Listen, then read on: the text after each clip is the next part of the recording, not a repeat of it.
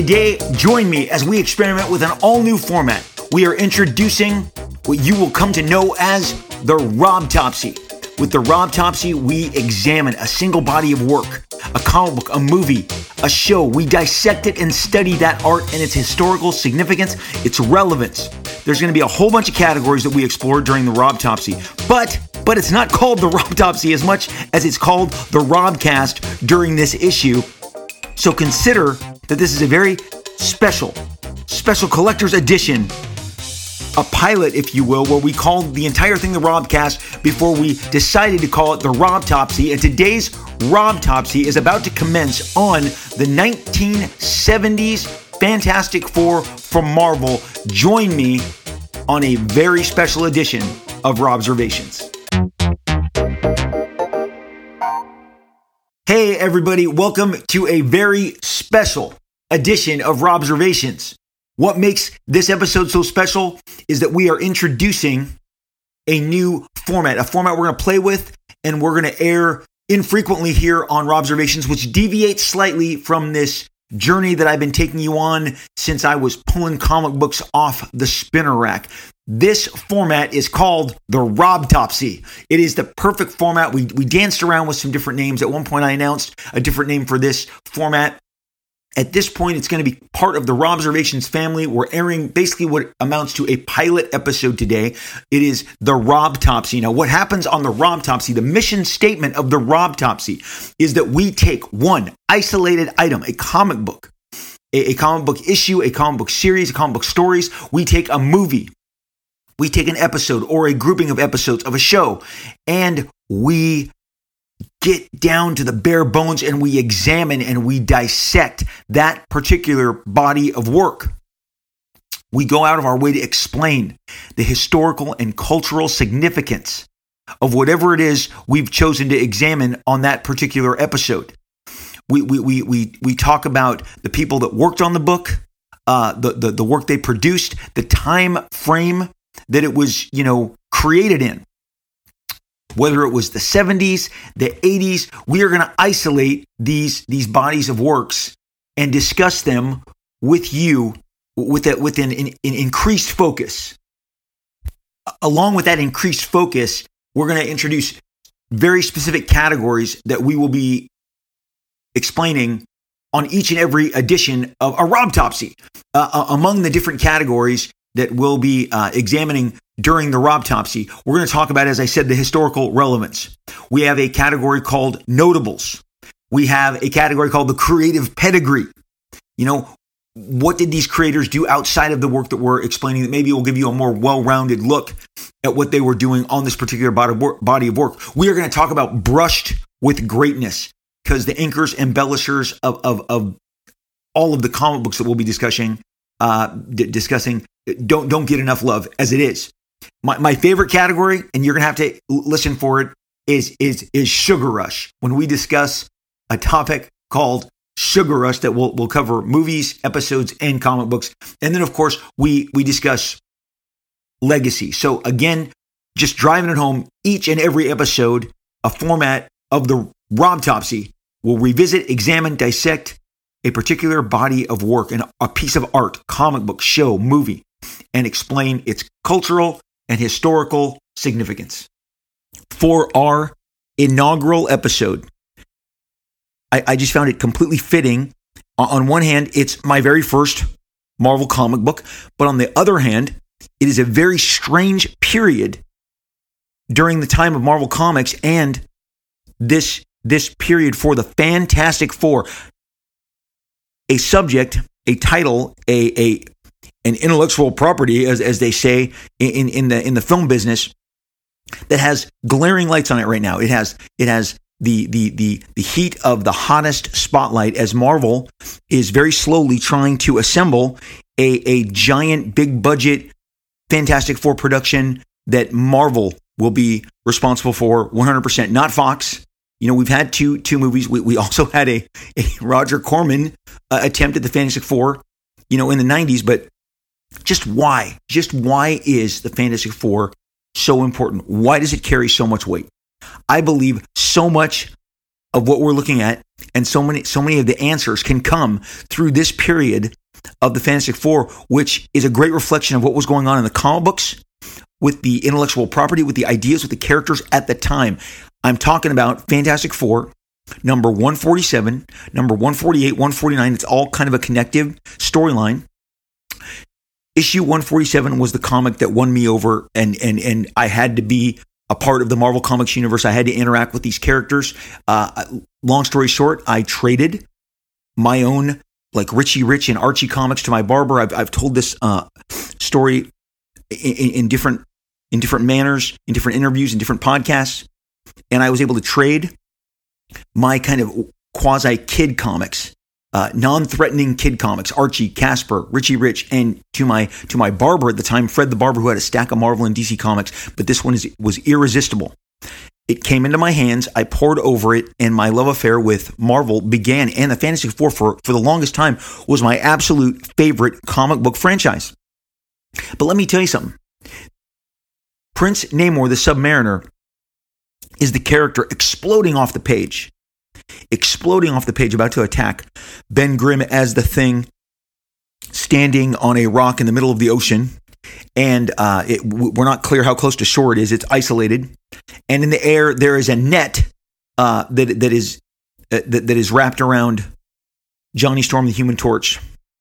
And Prince Namor says, "Sue Richards is mine till the day I die." And the Thing says, "Mister, you just said the magic words." It says, "This is the big one. The Thing battles a fighting mad submariner, and the winner takes all." So eye-catching.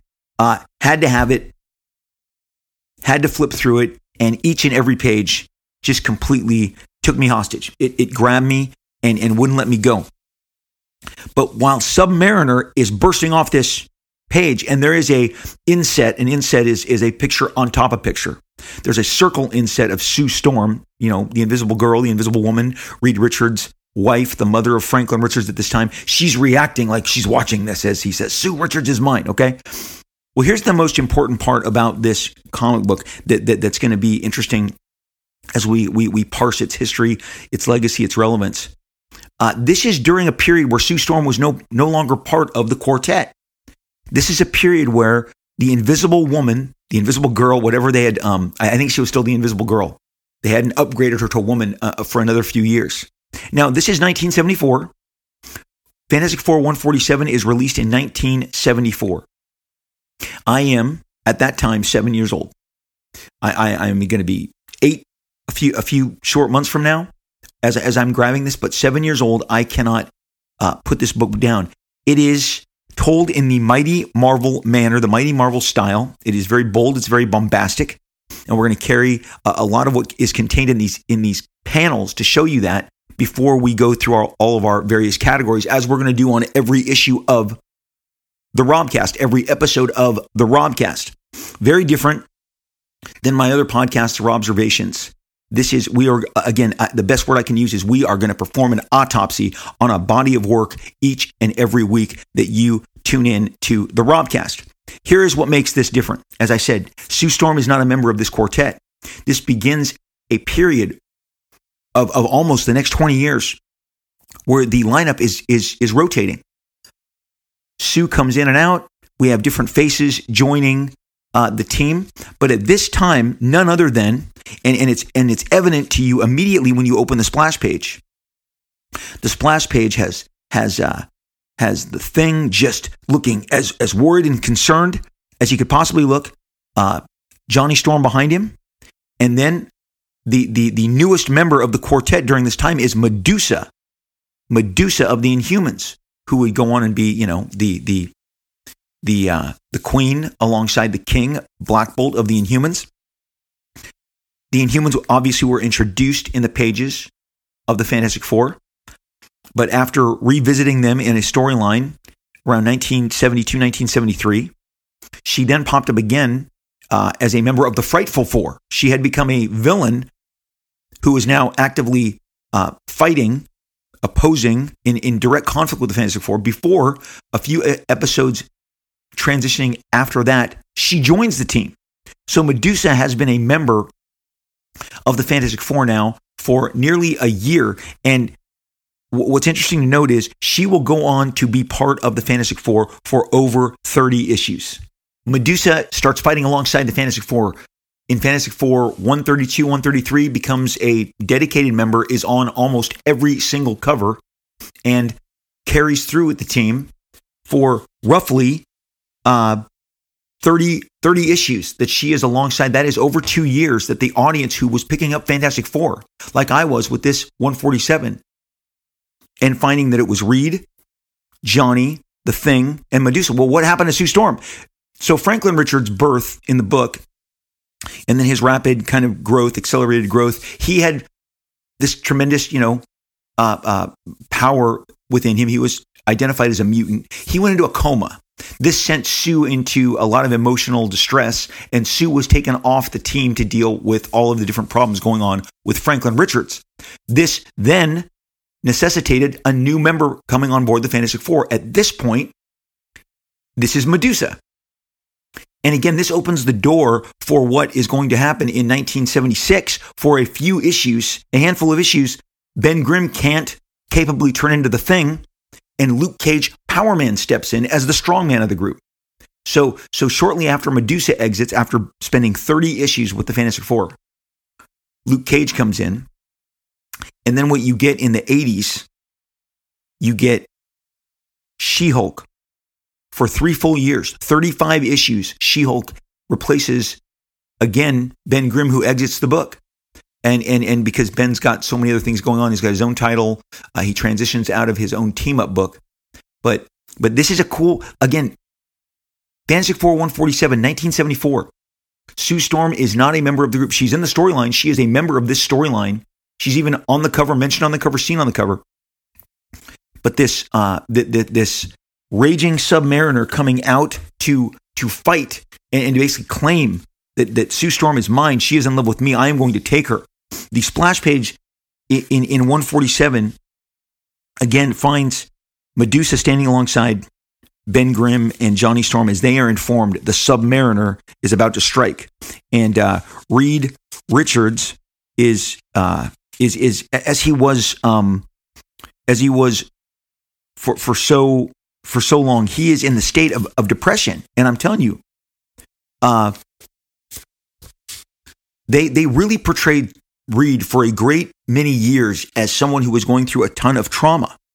Now, before I go any further, I need to tell you this will go along in a separate category. But at the top of this is written by Jerry Conway, drawn, illustrated, penciled by Rich Buckler, and inked by Joe Sinnott, edited by Roy Thomas, who had been the successor to Stan Lee as also the publisher. It says Stan Lee Presents, but Stan is now in LA. He has left. He is on the West Coast as these books are happening. And Roy is very much in charge and is putting his imprimatur on all these different books. On page 2, we see why they are all, again, this tight crop shot. We see why the Fantastic Four is distressed. Now, as I said, Sue has not been a part of the active roster. Medusa of the Inhumans has been fighting alongside and is on the cover of each and every issue of the Fantastic Four at this time. Reed is sitting there. They're all talking about Reed as if he's not there, because he's not there on the splash page, but you pull back, and on page 2, he is sitting there, and he is almost inconsolable. His head is resting in his hand, and he is slumped, very much slumped in his chair. And it says, in reaction to Medusa stating, that they never dreamed Reed would be this bad, Ben Grimm says, "Lady, neither did I. Reed was in the dumps all right, and who wouldn't be? When a guy's wife takes off, you don't exactly start cheering." We close up on Reed's hands and what he's looking at, and it says a summons for divorce court, that Sue is going to divorce Reed. And then, of course, Johnny picks it up. It says it's a summons. Sue has started divorce proceedings against Reed. Medusa says, "Johnny, that's incredible. Are you sure?" "Lady, I can read." How great is this dialogue in 2023? I am on page 2. Medusa says, "Johnny, that's incredible. Are you sure?" "Lady, I can read." "Lady, I can read." Okay, sit down. Okay, this would not fly in the entertainment world of 2023. And then Ben says, little Susie asking for a divorce. Excuse my Ben. I just naturally kind of invoke this voice. I don't believe it. It then has a caption. I love the caption. I miss the captions. Captions were a part of the snapshot of this era, the 70s, where a caption would kind of tell you what you needed to know. I didn't mind it. I liked it. I think all the readers liked it. But now we've transitioned to, not even thought bubbles, because we can't really, it has to be Tarantino-esque dialogue carrying us. Snappy David Mamet patter, okay? But back here, we got a big giant yellow block on page 4 of page 2 that says, stunned, the three friends react with various degrees of amazement, raging from Johnny Storm's gaping disbelief to Medusa's reflective compassion. Benjamin Grimm slowly builds rage. Medusa says in the same panel, Reed, I'm so sorry if there's anything I can do, anything at all. Johnny, obviously, Sue is his sister, okay? He's got his hand behind his head, the note in the other hand. He's through his body language, he's distressed. My sis has acted pretty strange lately, but I never expected this. And then Thing says, of all the crummy, low-life things to do, this takes the cake. Reed then slumps forward and says, Ben, wait, she's perfectly within her rights. If this is what she wants, then who am I to stand in her way? You're her blamed husband, that's who. And if none of you clowns wants to do something about it, I will. So then we cut to, and in the sky, Ben is flying the Fantasticycle. And the Fantasticycle has a sidecar that Johnny is riding alongside. The Fantasticycle is an air cycle flying through the air. Again, there's no Medusa in this shot. She has been left behind. And says, again, a wonderful yellow block. After a brief discussion, Medusa elects to remain with Reed while the youngest member of the fabulous foursome decides to, and then we go right into his dialogue, go with you, Ben, to keep your ugly mug out of trouble. After all, Sue is my sister and Franklin is my nephew. If anyone should talk to her, it's me. You mean it's I. Don't forget whose side you're on, kiddo. Susie may be your sister, but Reed's your friend. Seems to me I can remember a time when you were as angry with him as I was, Thing. Is that all in the past? I think it's funny that they call him the Thing. They don't call him Ben. You were as angry as I was with him, Thing. He says, you better believe it's in the past, hothead. When the chips are down, a man's got to stick with his pals. Now, I want to really point out to you, we are on page 4, page 3. Splash page, oh my gosh, they're all aghast. They're speaking of Reed as if he's dying. On the page 1 word balloon coming from the statement coming from Medusa is, I'm glad you can see now, Johnny. Reed Richards needs our help, all of our help, but they're all looking at like they're facing a monster. And then of course you see that the drama, he's slumped over, he's got the divorce proceedings. They, reflect on this and how terrible it is. And then, the Thing goes out in rage, flying in his Fantasticycle. Now, on this page 3, not page 4, page 3, he is over the ocean now. He has left the city. He is over the ocean. Johnny jumps off the cycle and says, I'm going to fly ahead. And Thing says, maybe Torchy is right. Maybe Sue's got a good reason. So they're reflecting on Sue's divorce summons. Again, 1974. If you're a kid and you love the Fantastic Four, you are reading of Sue Storm divorcing. This is Kramer versus Kramer. This is Richards versus Richards. Okay, except Kramer versus Kramer won't come out for another 6 years. Richards versus Richards. Another giant, lovely caption. And the last panel of page 3 says, lost in thought, the man called the Thing follows Johnny Storm's fire trail mechanically, not noticing the miles passing beneath him. See, in one panel, we have now established he has traveled miles. He is on the cycle, and then there's just a close-up of his face, but it says he's traveled miles, not noticing, because he's lost in thought. He hasn't seen the unfolding Pennsylvania countryside beneath him. He's unaware of anything until, and then there's a splash of water. In this same panel, he's looking over his shoulder and there's panel splashing in this caption that is sitting atop of his head saying lost in thought. Man-Thing has followed Johnny's trail and lost time, not realizing he had trailed off for miles. Why am I telling you this? Because on page 4, we are getting a giant splash page, a full page splash. A splash page for the uninitiated is a full page dedicated to a one single shot. And man, there are stacks of really thick informing captions that are informing you of what's going on here. But you don't need to see it. Namor is rising from the seas, and Ben is bursting out. Namor the Submariner. That's page 4. That's a splash page. Top panel, page 5. Namor is whopping. He just wallops, just opens up, doesn't say anything, wallops the thing, and says, "That's right, Thing. And though at the moment you and I have no quarrel, I must strike for my honor demands. Surrender now. I have no desire to harm you," he says as he hovers over him. Now the Thing has found a rock. Again, just like on the cover, there is a rock coming out in the middle of the ocean, which has given him footing. And he says, "If you think you're going to order the Thing around, you got another thing coming." It actually says another think. There's a misprint in every issue of this. Another think coming. Just like all of the mistakes that I am bound to make on my own Robcast. So then Namor says, "Not so, my orange-skinned friend.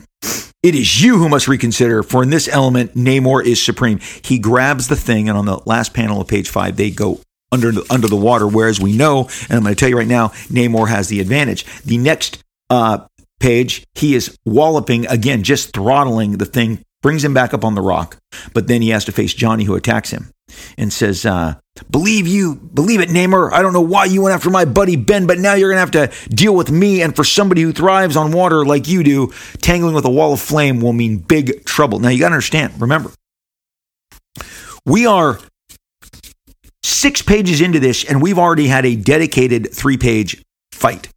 1, 2, 3, 4, 5, 6, 7, 8, 9, and we're going to continue 10, 11, 12, 13, 14, 15 straight panels of action. Namor flying at the Thing, tackling him. They trade blows. He takes him under the water. He brings him back up on the rock. He stands imposingly over him. Johnny flies in, throwing, fireballs, swirls around him, creating a wall of fire. Out of nowhere, which is rad, Namor just throws an asbestos net that is not visible anywhere. This is why I love the 70s comics. Why do we need this explained? We don't. I didn't. I'm like, he had it in his pocket. Okay? He had it in his pocket. Page 3 of panel 7 of the story. Namor throws a giant net that he did not have in the previous 2 panels. And the asbestos net, puts out Johnny's fire, and Namor punches him into the ocean. On page 8, the Thing stands back up and says, "What you're doing is wrong." And he grabs Namor by the ankle, pulls him back down, and we get more action. So it is 4 straight pages of amazing action, and then it continues into page 9. And now Namor's taken all their blows. He's hovering over Johnny and Ben, and he says, "Did you really think one punch could dispatch the Submariner?" And then here's the meat on the bone. "I'm going to warn you," he says. "Make no attempt to find Susan Richards or her child. I assure you they are no longer your concern, or the concern of the infamous Reed Richards. From this moment on, they are under my protection, the protection of Namor the First, Prince of Lost Atlantis. This I swear. Sue Richards is mine now and forevermore." And another lovely caption dump, which I love. Guys, I love these. "For several seconds, neither Ben nor Johnny can speak. They can only stare at Namor's receding form and remember that he was once Reed Richards' greatest rival for Sue Storm's affections. Finally, the full meaning of Namor's words sinks, galvanizing the 2 friends into swift and sudden action." So, page 10, they return back, and they are asking. They go to the home that Sue has been staying at, Bob and Carol Linders, and they say, "Look, this is Johnny and Ben. We are now off the rock. Supposedly, Johnny flamed on and carried Ben. Again, a lot of leaps, a lot of logic stuff that I honestly believe people get too caught up in, because when Namor leaves them, they are on an isolated rock in the middle of the ocean. Now, the next panel, they are opening up the door, slamming open the door of Bob and Carol Linders and saying, "Susie's got some explaining to do. Where is she?" Bob and Carol say she's not here. She's been kidnapped. Prince Namor kidnapped her. Both Sue and Franklin. He took them both. He said, Carol Linder says, "Bob, Nora, I thought Sue was doing the right thing when she sent that divorce notice, but she wouldn't listen to us. And then she'd gone to her room and locked herself in. And then it says that they saw a sound. There's a recap here, a flashback, and they open the door, and Sue is passed out in Namor's arms, and he flies off with her. And they're like, we couldn't stop him.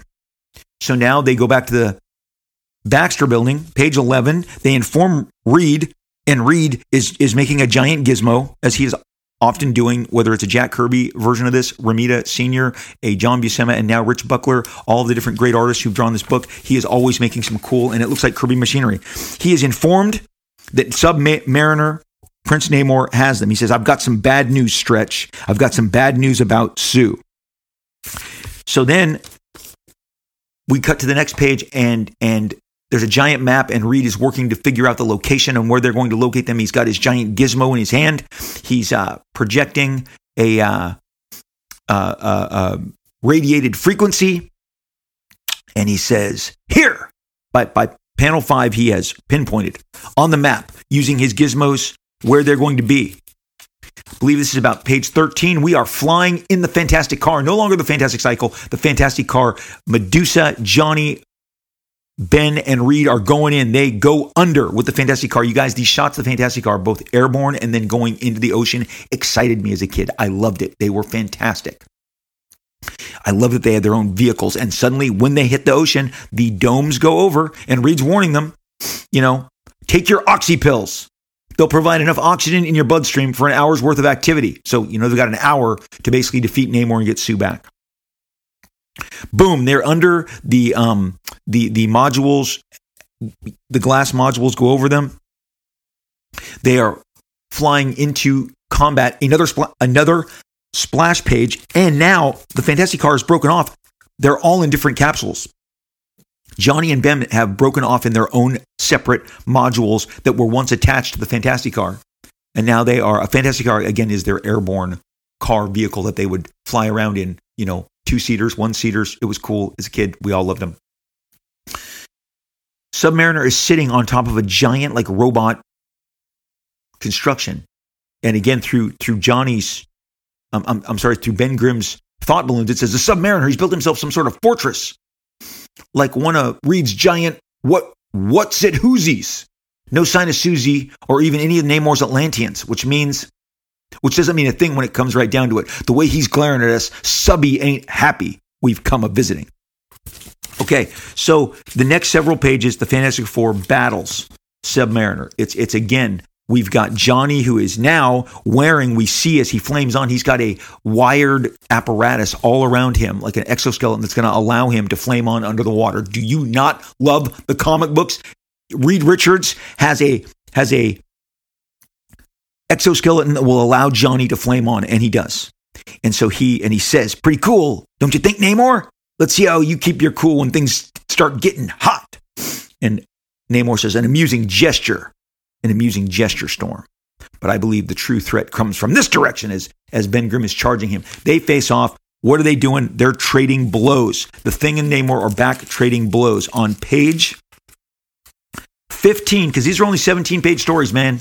These are only 17-page stories. We see Reed unload, expands his form, stretches so he's thicker and stronger, tackling, pummeling Namor, pummeling him through this giant robotic machine that is served nothing but as a backdrop for a splash page, because Namor just jumps off of it, and then Reed crashes through it. And Namor says, you betrayed your wife's trust. Or must I remind you, Richards, how you turned a weapon on your own child and blasted him into a brain-stunning coma? I love the editor's notes, because back then I'm like, there's a star next to this, a little asterisk star, and then right next to it says FF141. Okay, again, now that Franklin's in a coma, she's just useless. He says, "What's wrong with you, Richards? Are you still unable to face your truth?" So Ben smashes into what's left of this monstrosity and battles some guardian that's standing over Sue, and Ben says, "Susie!" All along while Reed and Namor are having their tough, the two lovers, the two men who are in love, one of whom is Sue's husband. They're battling, and it's just, I mean, you gotta understand, Namor is a great big giant part of the Fantastic Four's history. We're gonna get into that, and he's just a great classic Marvel timely character, giant icon. Well, Ben Grimm, they're fighting as Ben reaches Sue, and she goes, "Let's break out of this joint." She goes, "No, you don't understand, Ben. We can't let them go on fighting like this. You have to get them. You have to get to Reed. You're all making a terrible mistake." Last page, Medusa is now got Namor wrapped up in her hair. If you didn't know, Medusa, the reason she's called Medusa is her hair is like tentacles. It moves, it can constrict and pull you down and throw you and exert its force over you. They are struggling to contain Namor. Human Torch flies in while Medusa has him pinned down. Namor throttles him, and at that point, Sue emerges from the giant machine alongside Ben. She is wearing a helmet because she didn't take her oxy pills. She didn't take her special oxy pills to give her oxygen for 1 hour while they battled Namor. She says, "Namor, don't." She has her undersea oxygen helmet on. "Namor, don't. They don't know. I haven't told them." Reed is on the ground of the ocean alongside Johnny and Medusa. They're all kind of crawling to get to their feet. They're looking up at Sue and Namor. Namor says, "Perhaps I should have made it clear." Sue says, "Namor didn't kidnap me. He asked me to go with him. You see, Reed, it's something I've always suspected, and now I know it to be true. I love Namor the Submariner, and I'm going to stay with him forever." Next issue, surprises galore, old villains, old friends, in a story titled The FF at War. So you're 7 years old. It's 1974. You've just finished this. You're like, wait, it's a cliffhanger? Wait, I traded away like 3 to 4 comic books and it's a cliffhanger and I wouldn't have it any other way. That's how you bring a cliffhanger. She's like, "Sorry you came down here to the bottom of the ocean to fight on my behalf, but I love this man. I'm staying with him. He didn't kidnap me. I asked him. I love him and I am going to be with him forevermore." Earlier on page 8, Namor warned them, "She will be mine forevermore." So, a great snapshot of what was going on. What you have to understand is the Fantastic Four is Marvel's second best-selling title at this time. Spider-Man and the Fantastic Four in 1974, in the mid-70s, were the most popular titles that Marvel had. They were constantly ranking year to year, cumulative sales. Fantastic Four was a juggernaut. It was a powerhouse. It was a priority. This was a top book for Marvel. Top talent, top storylines. They wanted to stay at the top. They had leaped over DC at this period. They were in the process of cementing their status as the dominant comic book company, something no one thought was possible, going up against Superman, Batman, Flash, Wonder Woman. But alongside Spider-Man, who had a number of titles, the Fantastic Four, its popularity at this point has expanded. Marvel 2-in-1, a showcase for the Thing every single month, which found the Thing teaming up with a different Marvel character. Marvel 2-in-1 was the secondary book, and it sold right up there in the top, sometimes top 5, definitely top 10 for Marvel Comics. They had just started their reprinting, their magazine called World's Greatest Comics, which reprinted the Fantastic Four adventures from years past, which is how I was able to read 60s Fantastic Four stories and read the current Fantastic Four and the Marvel 2-in-1, because once I go in, I go all in. This is the book that ignites it. But again, this book has a number of different historical significances. I love that I think I just made up the word significances. Maybe it's just significance, okay? Hang with me. It's the first episode of Robcast. We're just finding our sea legs. See? Sea legs, because it's a Namor story. Now, here's the deal. This won't resolve for 2 more issues. They go home. I'm going to tell you, we're just going to really quickly cross over into Fantastic Four 148, the great splash pages. They're returning home from the Fantastic, in the air, splash page. Ben is piloting the Fantastic car. Johnny is flying alongside him. Medusa is in the back. And Reed is literally slumped over, clenching his fist. You can feel the pain. And Medusa says, it's a great splash page. Again, kind of a tight bird's eye shot of the Fantastic Four, the Fantastic car that is coming in, and you can see the wheels are engaged, so it's like about to land. And again, Reed and Ben are in the front seat. Johnny is out of his sidecar flying. Medusa is in the back. She says, Ben, what's happening? We're losing altitude. We're going into a power dive. It ain't the controls, Medusa. It's Reed. For a minute back there, it was like he passed out at the wheel. But don't you worry, little lady. The ever-loving blue-eyed thing is going to bring this baby down light as a feather. Now you're going to go, Liefeld, your thing sounds like Stan Lee. Listen to every iteration of the Ben Grimm of the thing in cartoons, and he sounds like Stan and Jack mixed, okay? He says, watch out, Torchy, here we come. The great title of this episode is War on the 36th Floor. Here's the deal. The Frightful Four, the cover is the Fantastic Four all squaring off against the Frightful Four. Reed is battling the Wizard. Sandman is pummeling with his big giant sand hammer fist. The Thing, Johnny is flying over and blasting the Trapster, and Thundra is battling Medusa. That is the Frightful Four. It says the Frightful Four strike again. This is a transition episode as they just get back to the Baxter Building. Reed is inconsolable, but they don't make it to page 3 until they're attacked. Page 1 is a splash page. They land the Fantastic car. They get in the elevator. They come out. They're attacked by Sandman and the Frightful Four, and the entire issue is a full-on battle. Now remember, the previous 147 is action-packed, jam-packed with action. And then this issue continues. At the end of this issue, see, we're already done. At the end of issue 148, Namor has appeared in the harbor. It ends with a double-page spread. They have dispatched of the Frightful Four of Wizard, Sandman, Thundra, and Trapster, and they have subdued them. And suddenly, they are alerted. Johnny is looking out the window. Look out the window, Reed. It's him. He's got an army. Use your eyes, Reed. Use your eyes, Reed. Don't you see? It's the Submariner and Sue. And he's shouting, and Johnny even says, and from the way he's shouting, this means bad business for all of us. And Namor says, hear me, surface people. Hear me, surface people. I have come to wreak my vengeance for the evil my people have suffered at your hands. As of this moment, Namor and the surface world are at war. The next issue is To Love, Honor, and Destroy. Fantastic Four 149 wraps up. The cover is Namor on all his sea creatures in the harbor, standing on his sea monsters. And he says, Sue is blasting Reed and Johnny with her invisible force shield. And it says, with Sue Richards' help, the surface world will be mine. And the Hulk is battling some of the sea monsters in the foreground of the cover and says, not while the Thing is still alive. Again, still written by Jerry Conway, still drawn by Rich Buckler, and embellished by Joe Sennett. I'm going to fast forward all the way to the end. This is crazy. This is an entire action-packed episode. Namor is again going hand-to-hand, fisticuffs, battling the Fantastic Four, battling the Thing, punching Johnny Storm out of the sky. Multiple page battle with Johnny Storm, multiple page battle with Ben Grimm. Sue gets in on the action. She's blasting her family members and her friends. And then there's a recap of Namor's long love affair that he's had with Sue, and when they first discovered him in the pages of Fantastic Four number 4, and so that's detailing this long love affair. There's a double-page splash with Namor alongside of his giant monster about to storm the city.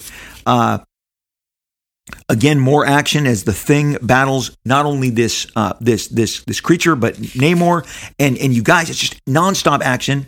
Thundra, who is sometimes their friend, sometimes their enemy, who attacked them as a part of the Frightful Four, is now out fighting alongside the Fantastic Four, alongside Medusa, Thing, Human Torch, and Reed to battle Namor and Sue Storm.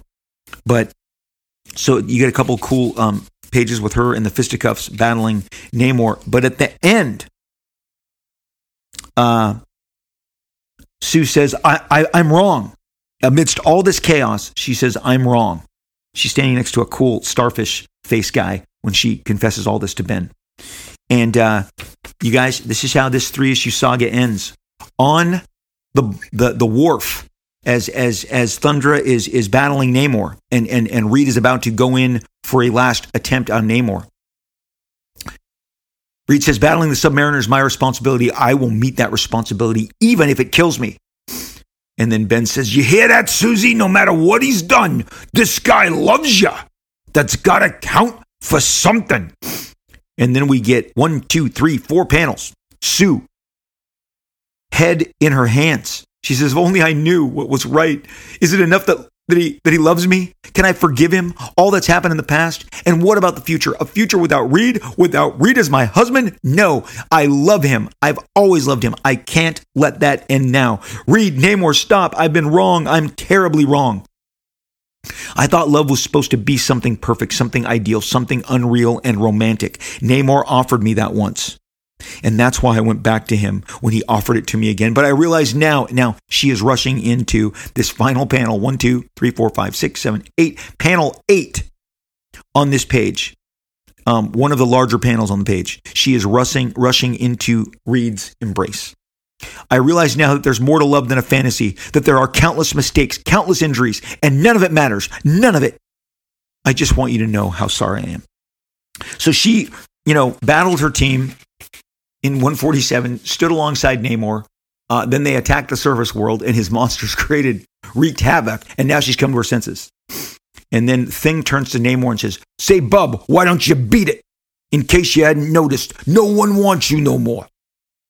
Namor takes flight. He hovers over them, smiling. He's smiling. He says, I'll leave gladly, my friend, now that I'm no longer needed here. May Neptune watch over all of you until we meet again. And he says, till we meet again? And he says, how about till the next time we meet, you creep? And then Namor flies over. Remember I said there was a starfish guy? A guy with a starfish face? Well, Namor flies over to him and he pulls off his mask. Starfish face guy pulls off his mask. Namor says, Project Revival was a complete success, old friend. Starfish Man says, did everything go according to plan? Namor says, none of them suspected it was an act on our part, that I never, ever intended to destroy New York or truly invade the surface world, nor did they suspect you. He completes pulling off his mask. Namor says, nor did they suspect you, to Starfish Man, who completes pulling off his mask. It reveals himself as Triton, envoy of the Inhumans. And Triton is smiling as he pulls his mask off. He says, you've done your work well, Namor. Black Bolt will be pleased that we brought our friends back together again, even if we were forced to use a little deception. And then he picks up a walkie-talkie, and he speaks into the walkie-talkie, and he says, don't you agree, Medusa? Medusa has her walkie-talkie up to her ear, holding it with her hair. Her hair is lifting the walkie-talkie up to her ear, and she says, completely, Triton. Namor may be persona non grata with the FF for a while until we tell them the truth, but the end justifies the means this time, I think. And I'm sure Sue and Reed would most definitely agree. And she's saying this against a screen on a monitor where Reed and Sue are making out. All's well that ends well as we pivot towards the all-important Fantastic Four number 150. Namor, Sue files for divorce. Namor battles the Fantastic Four, warns them to stay away. We find out that he kidnapped Sue, took her and her comatose son. Then they retreated, battled the Frightful Four, only to wake up to find that Namor is attacking the harbor, attacking New York City, has brought all his sea monsters. They then re-engage, and it was all a love test. Sue needed to feel that Reed loved her the most, and the idea of Sue divorcing Reed was so traumatic to the rest of the Marvel Universe that the Inhumans and Namor combined their forces to save the marriage of Reed and Sue Richards, and everybody lived happily ever again with their bruises, their cuts, their egos destroyed, lies, deception.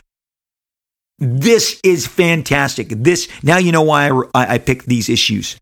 147, 148, 149. Now that you know the story, we are going to dive in and complete our autopsy and head to our several categories where we look at, again, all manner of different relevancy that this comic book represented. And I mean, come on, what a blast.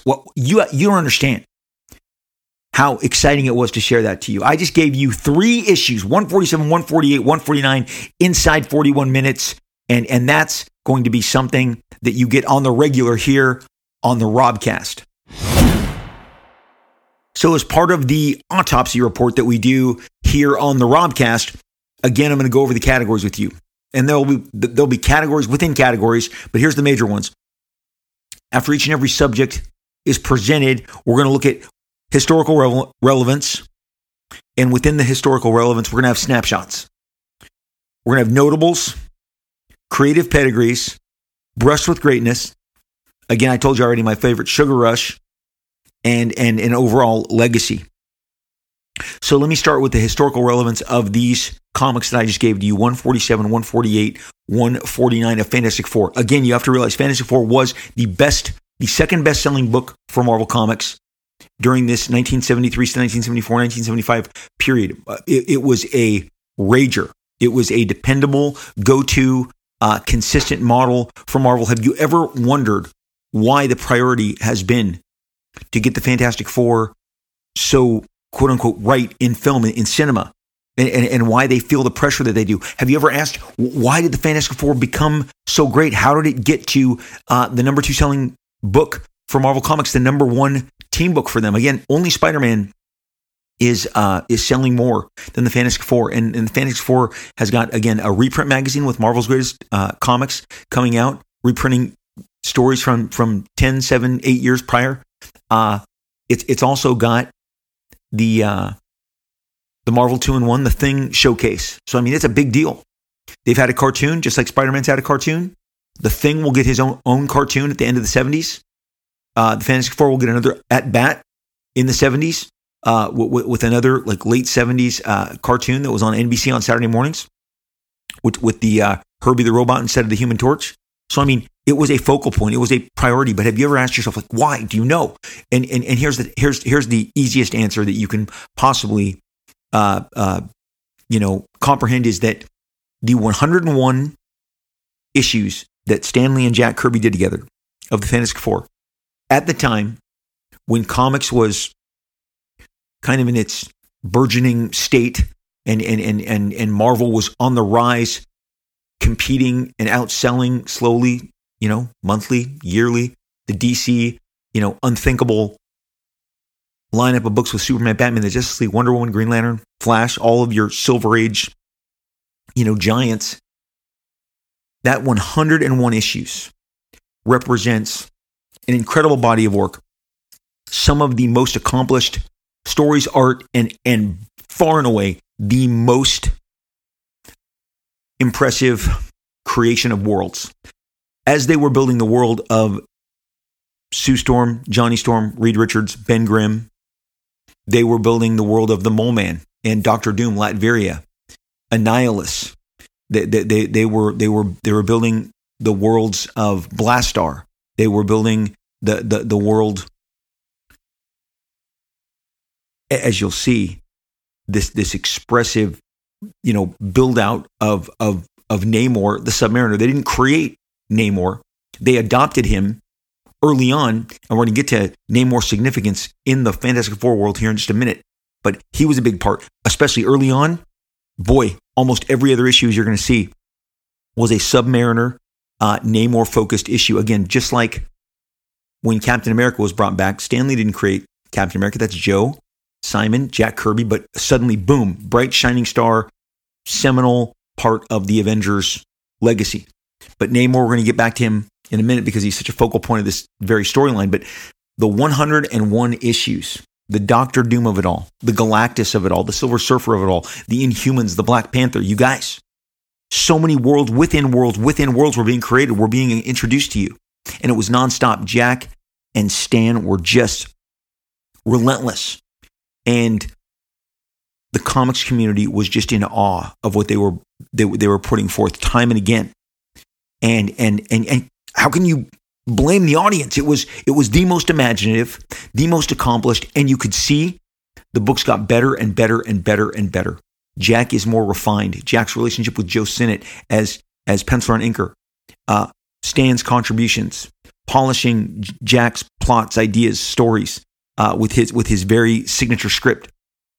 Fantastic Four was a giant body of work with a huge collection of incredibly memorable characters, some of the most important in the Marvel Universe.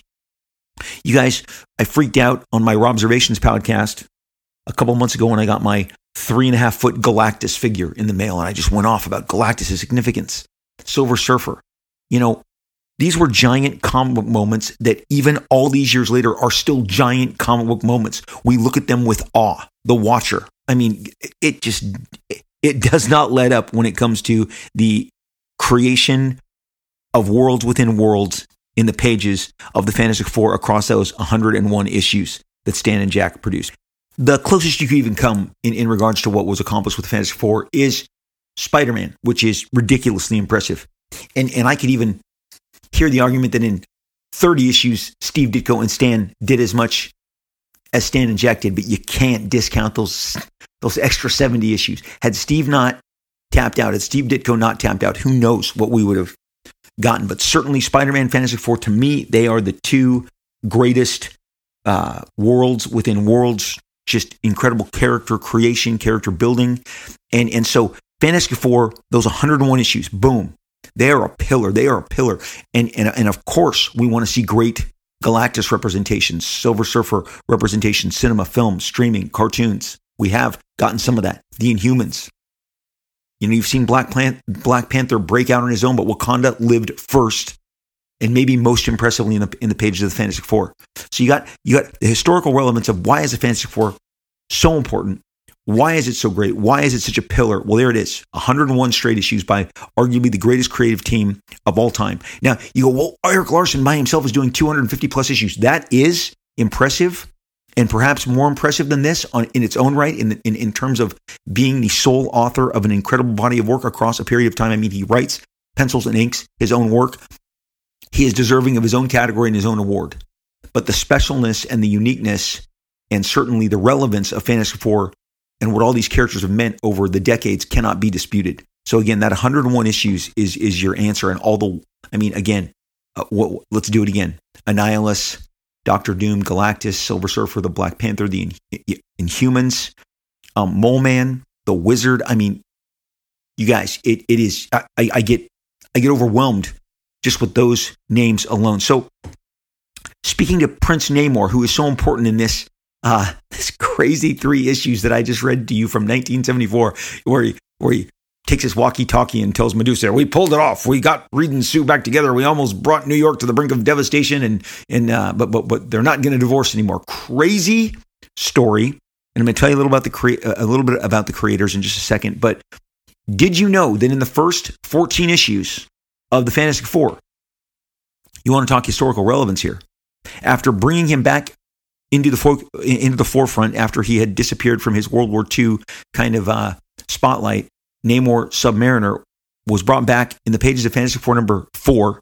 He would then appear in issue 6, 9, 14. That's 4 appearances in the first 14 issues. He then goes on and appears in several more. And bottom line, by the time that you see him in, this is his 8th storyline. This is his 8th storyline. Again, I key in storyline. He appears in Fantastic Four 100, but he gets dedicated issue storylines, and this is his 8th. Now, after issue number 33 of Fantastic Four, there is 66 issues without a significant storyline interaction with Prince Namor in the Fantastic Four. After being totally obsessed with him, putting him in issues 4, 6, 9, 14, 27, 33, he is teaming up with Doctor Doom. He is getting them to fight underwater battles with him. They then go on that incredible spree, and they start adding tons of new things. It was like Namor was their warm Linus blanket, speaking to the Peanuts character and his blanket that he's never depicted without in the cartoons or the comic strips of the Charles Schultz Peanuts, which of course I grew up with. Many in my generation grew up with. I think it got to the 90s generation too, maybe not as relevant to the 2000s, but the warm Linus blanket represents exactly what Prince Namor was to the Fantastic Four during this period. 66 issues, he then disappears. He comes back. He appears briefly in issue 100, but then he gets another new dedicated storyline when Kirby leaves and John Romita Sr. comes on. And issues 102, 103, 104 feature Namor and the Fantastic Four reunited with Submariner again, and sets up a juicy storyline. And then, you guys, 42 issues later, it's 42 issues until we get back to this, 147. Namor, again, right around this time, Now, he's got his own series going on, between the 66 issues that he's not there and the 42 issues, between the 66, issues without him and then the 42 issues without him. In that window, they're building his own solo series. Shortly after this, Namor goes on to be the face of one of the most important characters in the Invaders, which lasted for 4 or 5 years, relaunching, reigniting the classic World War II era heroes from Marvel, putting Prince Namor, Submariner alongside Captain America, Bucky, Human Torch, the original Human Torch, which is not Johnny Storm, and Toro, who is his fiery sidekick. And they would go on to have all these amazing adventures. He's then in Supervillain Team Up on a monthly basis, most issues aligned side by side with Doctor Doom. And then, the guy, Namor is getting around. He is extremely busy because he is also a featured member in the Defenders. He is a featured member of the Defenders, which is also where he was, again, in these issues that they peel him away from the Fantastic Four. He is alongside Doctor Strange, Hulk, Silver Surfer, in the very heavy early rotation of the Defenders, which is kind of another Avengers-style book with popular Marvel heroes all teamed up. And Defenders is like one of my favorite books that Marvel ever published, even though it didn't have a great signature run like a John Byrne X-Men run, like a Jack Kirby Fantastic Four run, like a George Perez Titans run. But I bought all those Defenders. I loved Namor being the face in Defenders. But think of that. He's in the Invaders, representing the past, battling World War II with his Marvel World War II heroes. He's in Supervillain Team Up, and he's in Defenders. So right after this, 147, 148, 149, I think that's why they really they wanted to give him a spotlight. They wanted to put him in action. They wanted to show him how formidable he was again in their number 2 best-selling book. Kind of, hey, everybody, look again back at Namor. We're going to give him this. He's going to be in these 3 issues, and we're going to kind of set him up for all this new success, where he's going to be the face of not 1, not 2, but 3 series.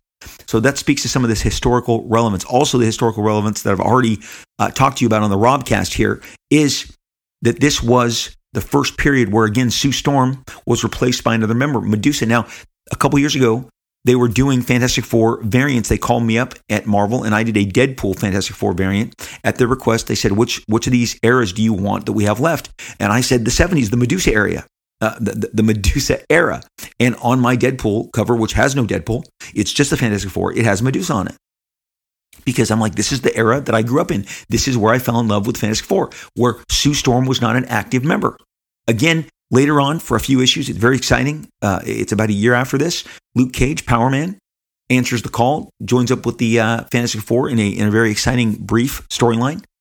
Then later on, we get She-Hulk, who steps in to replace the Thing, and that goes on 3 years. So this era that I'm in, again, it's interesting to me because it is not what you know as the traditional Fantastic Four. There's a year's worth of stories. As you see in this 147, 148, 149, Sue doesn't even live at the Baxter Building. She is in and out. She is very much in the background. She's raising their son, and I don't know what it was editorially. They put Medusa in there to spice things up, and it worked. I dug it. I did not, miss it. I was aware, again, because the Marvel Comics, the Marvel Greatest Comics, that's the title of the reprint book, was showcasing the old stuff. So I knew it was Sue. And perhaps because the animated cartoon is about to come out in 1978, they put Sue back in about a year after this. No looking back. Medusa is basically at the halfway point during this period of her time as a full-fledged member, the female representative of the Fantastic Four. So again, a couple of historical relevances there. Namor wears his blue full jumpsuit instead of his little green trunks. That was a very popular costume designed by John Romita Sr. for the Submariner regular title. I think they wanted to spruce it up. As fans and fans of my age who were there at the time, this is our preferred look. We prefer this to the green trunks. Now, I understand in Wakanda Forever, he was in the green trunks with, he still gets, the ankle wings in both, but the blue, open-chested, kind of all full bodysuit, just is fantastic. And him exploding out on the cover of this was so memorable to me because of that. I just thought it was a great dynamic. It is one of the great undercelebrated costumes in the Marvel legacy of great costumes. I think this particular look is up there. He would abandon this during the supervillain team-up era. He didn't really wear it a lot in the Defenders, and Submariner did not wear it at all because the Invaders takes place completely in the past, where he is all about the little green trunks.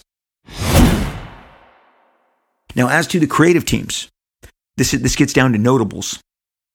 Jerry Conway, who wrote these issues, is most famous for his just completely epic Spider-Man run, where he is responsible for the devastation of an entire era of fans. This period is right before my time reading comic books. It was coming out in a reprint right around this time. But the night, if you say to fans, the night Gwen Stacy died, they are gonna, the fans of that era, that is their moment. A buddy of mine, a fan, he's my age. He's an important guy in entertainment, has a really important station. He told me when we were having lunch recently, he's like, that's the cover. If that cover came up, I would take out a loan against my house. I would raise the funds. I would get the millions to buy that cover. The death of Gwen Stacy was a seminal moment in the Marvel history. It is also believed to have been when the Silver Age died and the Bronze Age was opened.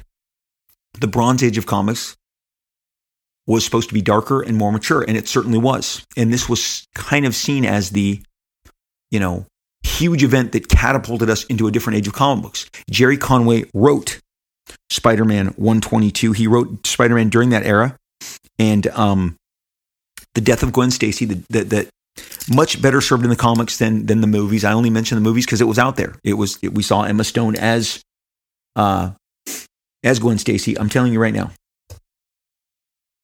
And we saw Ron Howard's daughter as well. But in the comics, seminal moment written by Jerry Conway. Jerry was a exciting writer. I followed him to every comic he was writing during my period, and he was doing a lot of the heavy lifting at Marvel Comics.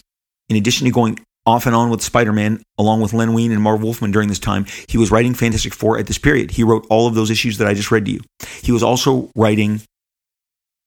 be tapped to write a fantastic era of the Avengers that is with George Perez that I love so much, which involves, again, Submariner. He loved him in a very exciting role, with Atuma, the Serpent Crown, which is a huge object of control, almost like on par with the Cosmic Cube, in a killer Avenger storyline. Again, so I was seeing a lot of Jerry Conway on some of my favorite books: Fantastic Four, Spider-Man, Avengers. Jerry would leave shortly after and go and work his magic and write a ton of great Justice League stories with George Perez. They would pick up their magic from the Avengers in that late 70s period and transfer it to the DC Comics Justice League book. But he also had a key role in giving us Firestorm. He was a key in giving us the Punisher, Frank Castle. He was key in giving us the Ms. Marvel comic book and staying on it and giving it to us on a regular basis. Even though several writers would come and go on that book, Jerry is a big part of it. It was fun. I was able to congratulate Jerry Conway to his face, no less, when the Captain Marvel movie was premiering, because it was like, he's a big part of that book's legacy. So yeah, I'm just so thrilled to promote anything Jerry Conway did, because he's just one of those guys who just constantly entertained. He was constantly entertaining me no matter where he went. And these Fantastic Four books are, they're just really ridiculously entertaining. And I put a huge pedigree on entertaining. And Jerry never, ever failed to entertain me no matter what he was writing. And certainly this Fantastic Four story with Namor, with the whole, Submariner plot, the divorce plot, the segue to the Frightful Four, and then coming out of it with Submariner attacking. And I mean, look, Jerry, again, Ms. Marvel #1, the Avengers with George Perez, this Fantastic Four run, the death of Gwen Stacy, Firestorm. Jerry is a hugely accomplished writer in the comic book business. Went on to work on in the entertainment business at large, and would work on shows like Law and Order and do a ton of TV work and entertain you in that capacity. But Jerry has a tremendous legacy in the comic book world, and at this point at Marvel, he was straight up just cooking. He was straight up cooking, and again, I mean, Punisher. Jerry wrote Spider-Man 129. I mean, the guy is just knocking it out of the park everywhere you look. Now, as to the artist, Rich Buckler, one of my favorites. Rich Buckler keeps all the action moving, has all the dramatic angles. One thing about Rich Buckler, who illustrated memorable issues of the Avengers, this incredible run that continues past this. There's a great Silver Surfer, Dr. Doom story on the other side of this, and more to come. Rich really sinks his teeth into the Fantastic Four for the better part of about a year. And then, ironically, he is replaced by his assistant, a young man who worked underneath him, who apprenticed under him, that some of you will know, and went on to even greater acclaim, named George Perez. But these particular comics are drawn by Rich Buckler. Rich Buckler, Deathlock was a huge notch in his belt, a fan favorite that he did. Rich would also cross the street, go to DC Comics, do All-Star Squadron, which was an amazing event for kids that time. I think as far as the World War II heroes of either company goes, All-Star Squadron is my favorite, exceeding both Justice Society and exceeding the Invaders. And he had a great, tremendous run working alongside Roy Thomas over there. He also did some great Superman, Shazam comics, Black Adam, DC Comics Presents. Rich was a guy that entertained me, just like Jerry Conway. Every time I got something of Rich Buckler's, I was completely satisfied. I loved it. I dug it. I would try and draw it. These Fantastic Four issues, some have come along and said, well, he's, lifting Jack Kirby all over the place. And you know what? Side by side, I've seen some of those. And there are shot by shot, figure by figure comparisons of the Thing, of Submariner or other characters swapped. Having spoken to Rich Buckler briefly, that was encouraged. They wanted the Jack Kirby energy stan, wanted people on that book to emulate Jack Kirby. I don't look sideways at it. I certainly don't look down my nose at it. I am completely and totally impressed with the rate that he gave me these Fantastic Four stories and his emphasis on action. And if it is somewhat imbued with Kirby, so be it. It makes these books sing. Rich Buckler on the Fantastic Four is one of the favorite parts of my youth. These issues, they are all stacked to my left. Again, the storylines that follow a killer Silver Surfer Dr. Doom story that I could have easily shared with you rather than these 3 issues was to follow. He pencils the wedding of Crystal and Quicksilver, which is the Fantastic Four number 150, which guest stars the Avengers. I mean, the guy is cooking. These books are hot. To my knowledge, to me as a kid, when I'm 7 years old, I don't know that Rich Buckler is getting anything from Jack Kirby. I don't know that any of this is influenced by anybody else. I just see his name. I see that he's the one that entertained me, that these pages were constructed with him, with his penciling and illustrative design work and storytelling and craftsmanship, and they rocked my world. And when people come along and they're sometimes grumpy, oh, well, Rich Buckler was lifting some of that stuff. 7-year-old Robbie couldn't give a shit. And the Robcast is here to celebrate the work of Rich Buckler in all shape, manner, and form, because he rocked my childhood, he entertained me, and these books are spectacular.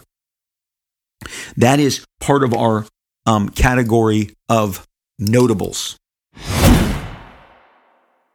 Now, another category that we like to get into here, that I'm having fun with. We did notables, we've done creative pedigrees, okay? Here's the one that I'm really looking forward to. Brushed with greatness. We don't give inkers enough due. Inkers are the polishers, especially during this time. Now, as inking would evolve, and really blame it on Terry Austin and his minute attention to detail, to tiny details, and the crisp, brittle, sharp inks that he gave that turned on an entire generation. I am one of them. And when I talk to others of that generation, they speak in as exalted terms of Terry Austin like I do, but that is years to come. The Terry Austin of his generation is Joe Sinnott. Joe Sinnott is a polisher without compare. Now, of the creative team, only Jerry Conway is still survived. Joe Sinnott is passed. Rich Buckler is passed. Joe and Joe Sinnott and Rich Buckler both passed in the last decade. And I'm better for their work and better for being part of their experiencing their creative talents. But Joe famously inked Jack Kirby, made an incredible tandem with him, and would continue and ink John Buscema, and he would then ink Rich Buckler, and he would ink Bill Sienkiewicz, he would ink John Byrne, he would ink George Perez. Joe Sinnott is the FF's, the Fantastic Four, maybe greatest brush with greatness. Brush with greatness is an ode to the great inkers, and during this period, there is none better at Marvel, period, than Joe Sinnott. And the guys that I mentioned, the Terry Austins, the Joseph Rubinsteins, all the great inkers that I've ever invoked, Klaus Janson, they'd be like, oh man, Joe could sling it. He was on time, he was fast. He worked primarily with brush. He enhanced it with a crow quill, but mostly with brush. I saw the master at work when he was in his 80s at comic book conventions, inking commissions, inking pages. I was able to speak to him, share comics with him, get signatures from him. And in 2016, at the Rhode Island Comic Book Convention, his family was so warm to me. We gathered together. We took pictures. I celebrated him. His art, he was a fantastic illustrator. He did a Pope, he did a comic book about the Pope. I mean, this guy is talented. But his greatest contribution, in my estimation and most, and what he'll be remembered for, is no matter who was drawing the Fantastic Four, Joe would carry them over the finish line. He would keep that look. It always looked like a Fantastic Four book in the vein of the greatness of the Jack and Stan run, because he was polishing it with even greater panache at this point than he was back then, because he's even more accomplished. So Brush with Greatness speaks to the inker and the embellisher, and we don't give them enough spotlight. Joe could do both. He could ink tight pencils. He could finish rough breakdowns. He could enhance what's called layouts, because he had an incredible illustrative ability on his own. There would be pinups. There would be covers that only Joe would do. But whether Joe was inking a Dave Cockrum cover, whether Joe was inking a John Byrne issue, he inked entire issues of John Byrne on the Fantastic Four. George Perez, as I've said, he was the go-to, the constant. He is the constant of this book. And once again, I just want to say he is the brush with greatness. Joe is literally, if we did a Mount Rushmore, I guess we're going to have to do a Mount Rushmore of great inkers and embellishers. He's on it for sure, period. Period, end of story. Sugar Rush. We're going to reflect, what is the sugar rush of this issue? What's a sugar rush, Rob, and why is it being introduced on the Robcast? The Sugar Rush speaks to, it is a more polite form of something that all of us have said, all of us being the image generation of guys. I've said it on the Robservations podcast often. Myself, Jim Lee, Todd McFarlane, Eric Larson, Mark Silvestri, Will Portaccio, Jim Valentino. We would call it, in the 90s, we would call it the big shot on the page, the big splash moment, the big, burst of action. We call that the jerk shot. It's kind of a crude term. And one night with my wife, I opted for, just recently showing her some of my recent comic book work, I said, and this is where you get the real sugar rush. And she goes, I like that. Oh, that's so much better. And as a 50-year-old man, I am now pivoting to the sugar rush as the description of the great big moments. What are the great big moments? What is the memorable parts of these three issues that I just gave to you? Are there any sugar rushes? There's going to be episodes of the Robcast where we do not encounter a sugar rush. We are going to be like, where's my sugar fix? Because there is no sugar rush.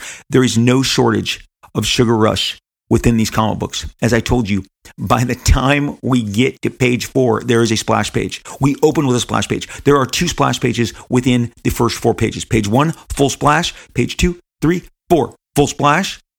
We get like page 14, full splash. Page 13 or 14. The next issue, we get splash. We get double page splash. This has big shot after big shot after big shot. The Namor is pummeling the Thing. Thundra is pummeling Namor.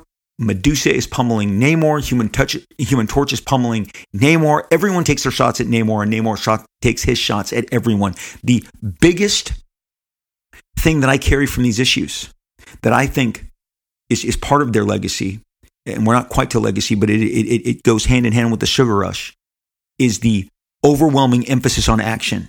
These books move. You are given a dramatic, tilted shot immediately upon opening issue 147, and your mind is 100% blown. And the storytelling, Jack Kirby enhanced, influenced, the pace is relentless. It's flying, punching, engaging, tossing, flipping, diving into the underwater, battling under the seas. Fantastic cars, fantastic cycles. It's four villains waiting on the other side of the elevator on page 3 of the very next issue. An entire issue's worth of battle where 4 supervillains battle 4 super-powered individuals, the good guys against the bad guys. And then it ends with a double pager, them looking out the window, and Namor is on his sea beasts, which then pivots us to an all-issue battle with more splash pages, 3-4 splash pages, big, giant action. This is the Marvel Comics that I was born on. There is no lack of Sugar Rush, but I will tell you that to start off a book with page 1 and page 4, and then page 13 later on, the amount of splash pages that this kicks off, and the way Namor makes his entrance, just exploding up out of the water to hover over the Thing. And in a full splash page moment, it doesn't get better than this. These are some of the finest Sugar Rush you're going to get, and so you're going to need to use the best possible chloride toothpaste mouthwash after you do this, because this is there's a lot of calories in these comics. There is a lot of sugar. You are going to get completely overwhelmed. So again, number 2 best-selling book of Marvel. Top talents that are not just phoning it in. Fantastic Four was not just a sidecar that Jerry Conway boarded. He has created monumental. Jerry basically began the Bronze Age with the death of Gwen Stacy. Then he's over in Fantastic Four rocking this divorce story, giant sea monsters, just complete and utter action on every page, chaos. It's fantastic. Rich Buckler has earned the right to pencil their top book. Again, when people come and criticize any artist, I'm like, really? The guy was doing the top book for Marvel. Why are the rocks being thrown at him? I don't understand. Always been a lot of envy, always been a lot of jealousy in the comic book business. Always, there's a group that throws rocks at somebody, and at this point, Rich Buckler was getting it. But boy, this guy didn't not work all the time.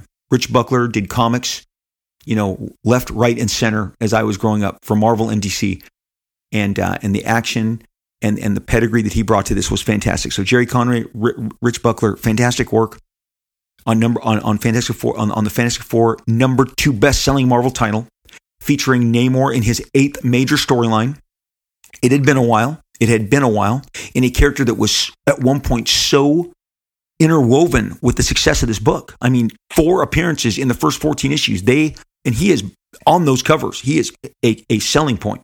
He is a big deal. Prince Namor, Submariner, big deal. This was a big, giant, splashy return. We had our brush with greatness with Joe Sinnott. Some of our, notables was the era that this was taking place in, this kind of rotating. It was the first time we were now having a rotation. Crystal of the Inhumans was also in and out of the lineup, but Medusa became, boom, the first solid, stand-in as Sue Richards tapped out. So we covered that. Obviously, the Thing is just full of Sugar Rush. But I would say the legacy of this was that this supercharged readers and kept it at the top, because Fantastic Four would not relinquish its top spot. 1978, the Fantastic Four they've added a Spider-Man book by then. Peter Parker, the Spectacular Spider-Man, did not spin off until a few years later, so that gave Spider-Man 4 books. So then the Fantastic Four is getting squeezed out, but Fantastic Four was continuing to be a top 6, top 7 book 4 years after I'm telling you this. The Fantastic Four maintained its grip on the culture because top talents produce top stories, and the Fantastic Four was anything but boring at any given time. It moved, it rocked. The legacy of these books is the legacy of Marvel at the time, whether it was the Avengers, Spider-Man, Defenders. These books opened with action. They closed with action. I will remind you, the Jim Shooter formula. The first 7 pages, tell them where you were. Tell them where you are. Well, let's look. First 7 pages, they did it in 3 here. They're in the Baxter building. They're shocked. Reed Richards is devastated. He's been told he's going to get a divorce. By the third page and the end of the third page, last panel, they are flying out over the ocean, they being Johnny and the Thing, and they are attacked on page 4. Giant surge of action. They run back. They tell Reed for 2 pages. They reboot. And the last 7 pages, they are in action. Jim Shooter's formula was 7 pages of setup, open with 7 pages of action and setup. Then in the middle of the book, and in this case, it's 2 to 3 pages, kind of when Reed Richards is pinpointing the area with all his gizmos that they're going to have to attack Namor at to conclude this issue 147. Again, when it's 777, but this is back when there was 21 pages. The idea was the middle of the book, you had your transition, your character stuff, and then boom, you ended on giant action with a cliffhanger. And that's what each one of these books does spectacularly. That is the legacy. Marvel had an emphasis on action, and that action riveted the fans, and the fans took them to number 1. That is the typical autopsy you are going to receive here on the Robcast as we take popular titles, comics, single issues, shows, movies, and we, put them under the knife. We carve them up. We talk about notables. We talk about legacies. We talk about brushes with greatness. We talk about historical relevance. And we're going to do a whole lot more of that as the Robcast continues. So there you have it. I hope you enjoyed this first outing with the Robtopsy. It's a topic I'm passionate about. We're going to continue to play with the formatting, but I love the idea of taking these isolated works and talking to you about them, especially across the decades, how the treatment of characters, the depiction of characters, no matter what they're in comics, movies, TV, they changed. The people who were charged with producing them. Again, we called it the Robcast the whole way through because that was a name I was going to double down on, but we have since decided to go with the Robtopsy. I sure hope you enjoyed this first Robtopsy. I hope it didn't cut too deep and it didn't leave a mark. And look for more Robtopsies. They're going to be formatted differently and they're not going to have the same stuff at the end. So I just want to thank you again for this very special edition. Robservations isn't going anywhere, but we're going to start slotting these Robtopsies in between because I'm passionate about it and I'm excited to share with you all that is to come. Take care of yourself, and we will talk to you next time.